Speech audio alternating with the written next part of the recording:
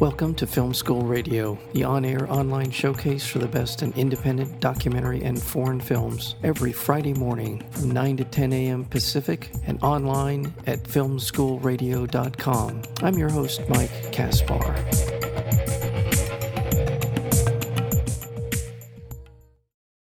For many, high school is supposed to be defined by wild parties, backseat hookups, and the devil may care attitude. But when three friends from Our Lady of the Crusades, an all-boys high school, received earth-shattering news about the upcoming merger with their rival school, they make a pact to have one last epic weekend before their lives are turned upside down. The film is called The Crusades, and we're joined today by the co-writer, as well as the director of the film, and that would be Leo Milano. Leo, welcome to Film School Radio. Howdy. Thanks for having me, Mike. Oh, thank you so much. Really like the film a lot, and for a lot of reasons, which we'll get into, but you co-wrote this with Jack Hussar and Sean Early. What inspired you to get together with him and then decide to make a movie called The Crusades? Yeah, so those are my guys from high school. I've known Sean since first grade, and basically once we got going high school with filming and stuff, like we were just doing this stuff on the weekends. Literally every weekend we were filming stuff. Half of it didn't even make it online. We didn't even edit half of it, but we were always filming something. And they were two major players in all of that. When the time came to start talking about this, and keep in mind, this is a wild pipe dream to get this made. We started talking about this back in whatever we were. This has been a 12-year journey. So we've been talking about this movie for roughly 12 years. Those are my go-to guys. So once, I wanted to start writing this, they knew my high school experience. We had great stories from high school, and those are the guys I always collaborated with from day one. So got to keep that train moving.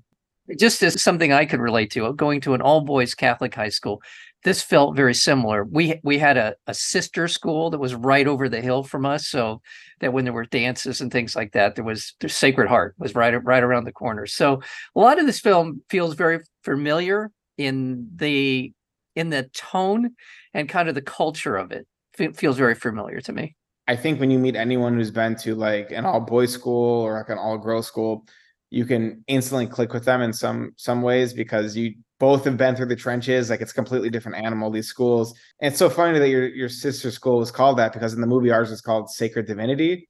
Well, let's talk a little bit about the story itself, because for me, it's a story that starts out very much like a lot of teen high school films. There's a lot of hijinks. We've got, these characters that we're familiar with. Where the nerds and the guys who are kind of the partiers and all the rest of it. But I thought in this film, The Crusades, even at the very beginning stages of the film where we're establishing characters, I thought you did a really good job of defining them in ways that was more nuanced than our what I would call more typical teen films of this. That's part of the writing. That's part of the direction. Let's talk a little bit about the filmmaking part of it, like what you were trying to do with the development of these characters from the outset. The whole reason even making this is just, it was really hard for me personally to relate to a lot of the high school movies growing up, just from being in the Midwest and going to all boys school. And I felt like it wasn't really touched yet, this like specific, demographic. So I really wanted to let that be the base of it all. And then starting off, me and the two co-writers, Sean and Jack, we were always like, oh yeah, let's name it, our names, like we'll act in it. We're like 20 years old when we were writing this. We had a very humbling journey through all that. 12 years later, being 31 now, finally coming out this movie. We really wanted to, inject our personal experiences into the film. And I think that's the only reason we were able to write this. I think we were able to navigate those characters pretty well as far as writing them, their dialogue, all that stuff. We wanted to take them on a journey, and I think they're flawed to begin with as far as just high schoolers. And I think by the end of the movie, they definitely look at things differently, but they're still flawed. They're still like, it's not like the movie ends and like they're new people. They've learned, but at the core of it, they're still little rascals. They're going to get into more trouble moving forward.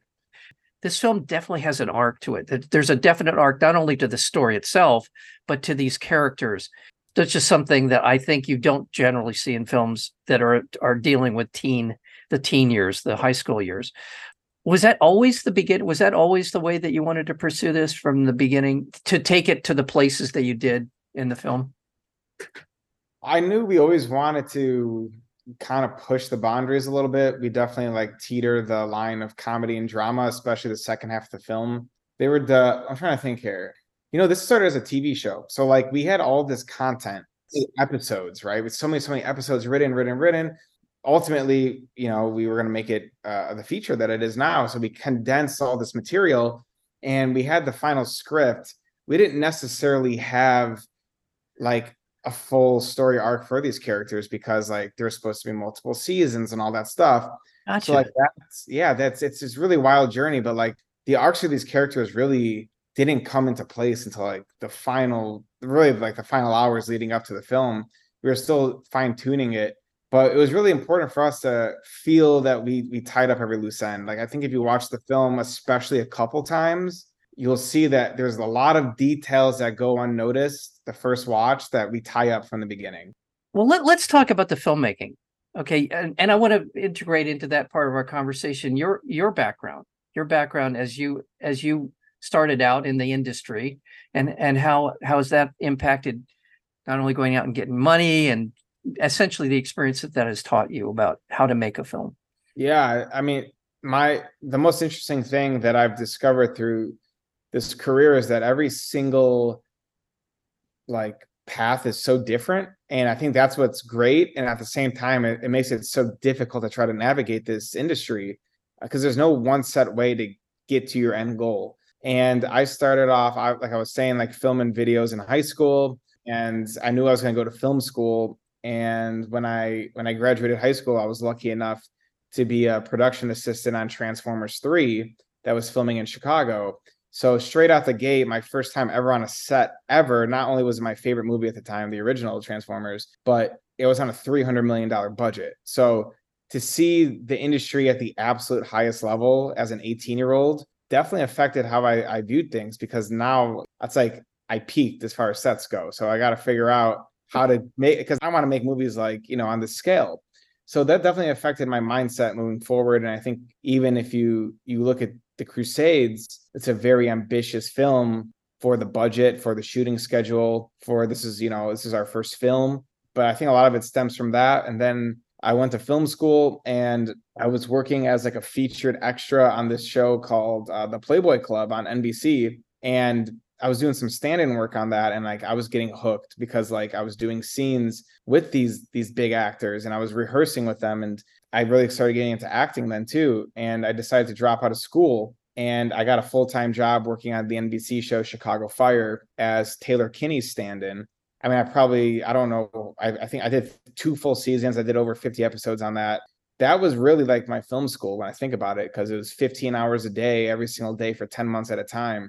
The whole crew was so nice and the cast was so nice. So I was able to just pick brains, people that have been doing this their whole lives that I looked up to. And I was able to just pick their brain, ask questions, eat lunch with these people on a daily basis. It really helped me figure out what I really need to make a movie, like the bare minimums and how things are done on the highest level.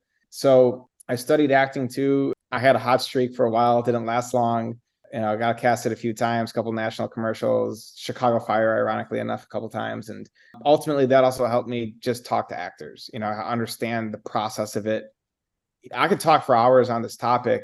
I understand what actors are going through. Auditioning is so hard. So even on auditions, if I see something that's even decent, you love to see it because you know how hard these things are, how awkward these auditions are.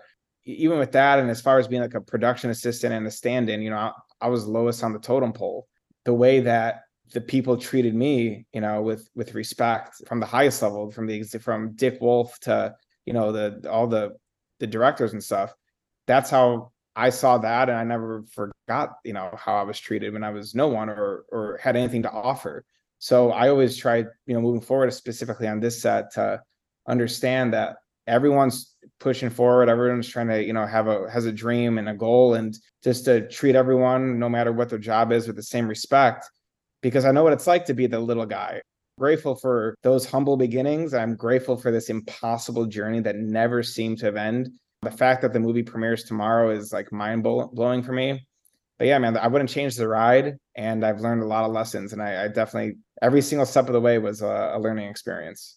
That is a remarkable journey. But before I say anything else, I want to remind our listeners that we're speaking with Leo Milano, and he is the director and co-writer of the film The Crusades.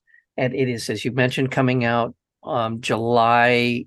Premiering tomorrow, though. The world premieres tomorrow, but it fully releases on the 7th. Theatrical and VOD. What is that all? Yeah, we got a limited theatrical run, which is awesome, and VOD. Any Los Angeles dates for that? We have the Glendale, the Laemmle in Glendale. Oh, fantastic. It's coming. It'll be screening at the Laemmle in Glendale. Perfect. It's a brand new Laemmle, by the way. Fantastic. And what a journey. What an amazing journey. And in some ways, as you stepped onto the set for the first day of shooting The Crusades, I know you were anxious. I'm sure all of that comes along with being in charge of a film and on the first day. But I would imagine that just the level of experience you've seen on a $300 million set gave you some idea of what to expect and how to behave on a set.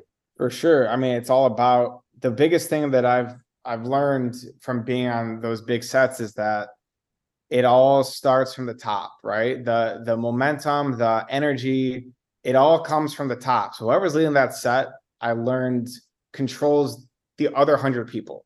So if you're in a real bad mood or you're a jerk or whatever, it's going to trickle down to everyone. I was really conscious of that, especially the first day. Awesome. I'm grateful for everyone's time. So it's like, listen, I might not get another one of these movies.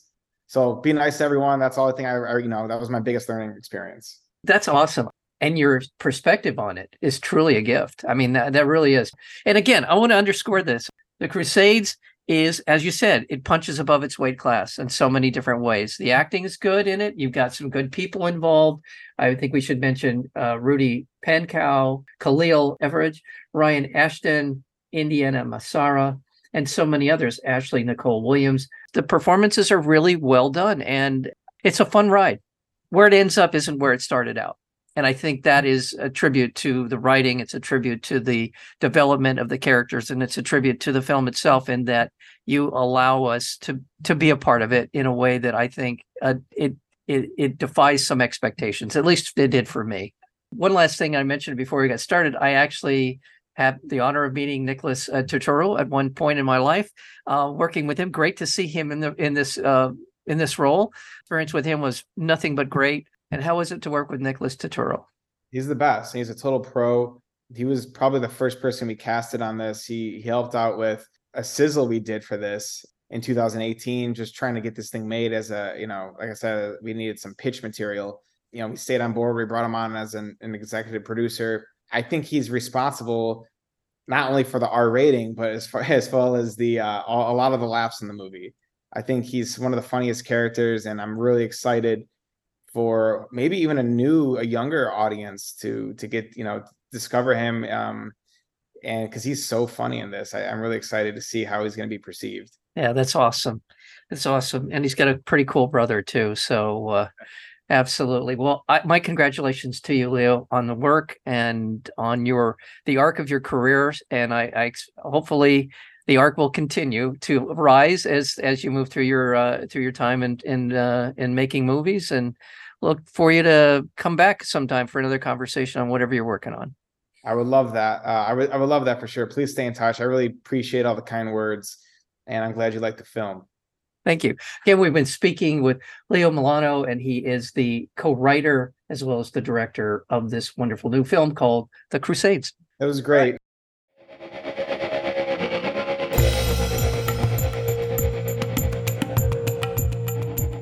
You've been listening to Film School Radio, the on-air online showcase for the best in independent documentary and foreign films. You can find out more about the program at filmschoolradio.com. I'm your host, Mike Kaspar. Thank you for tuning in, and we'll see you next week with another edition of Film School Radio.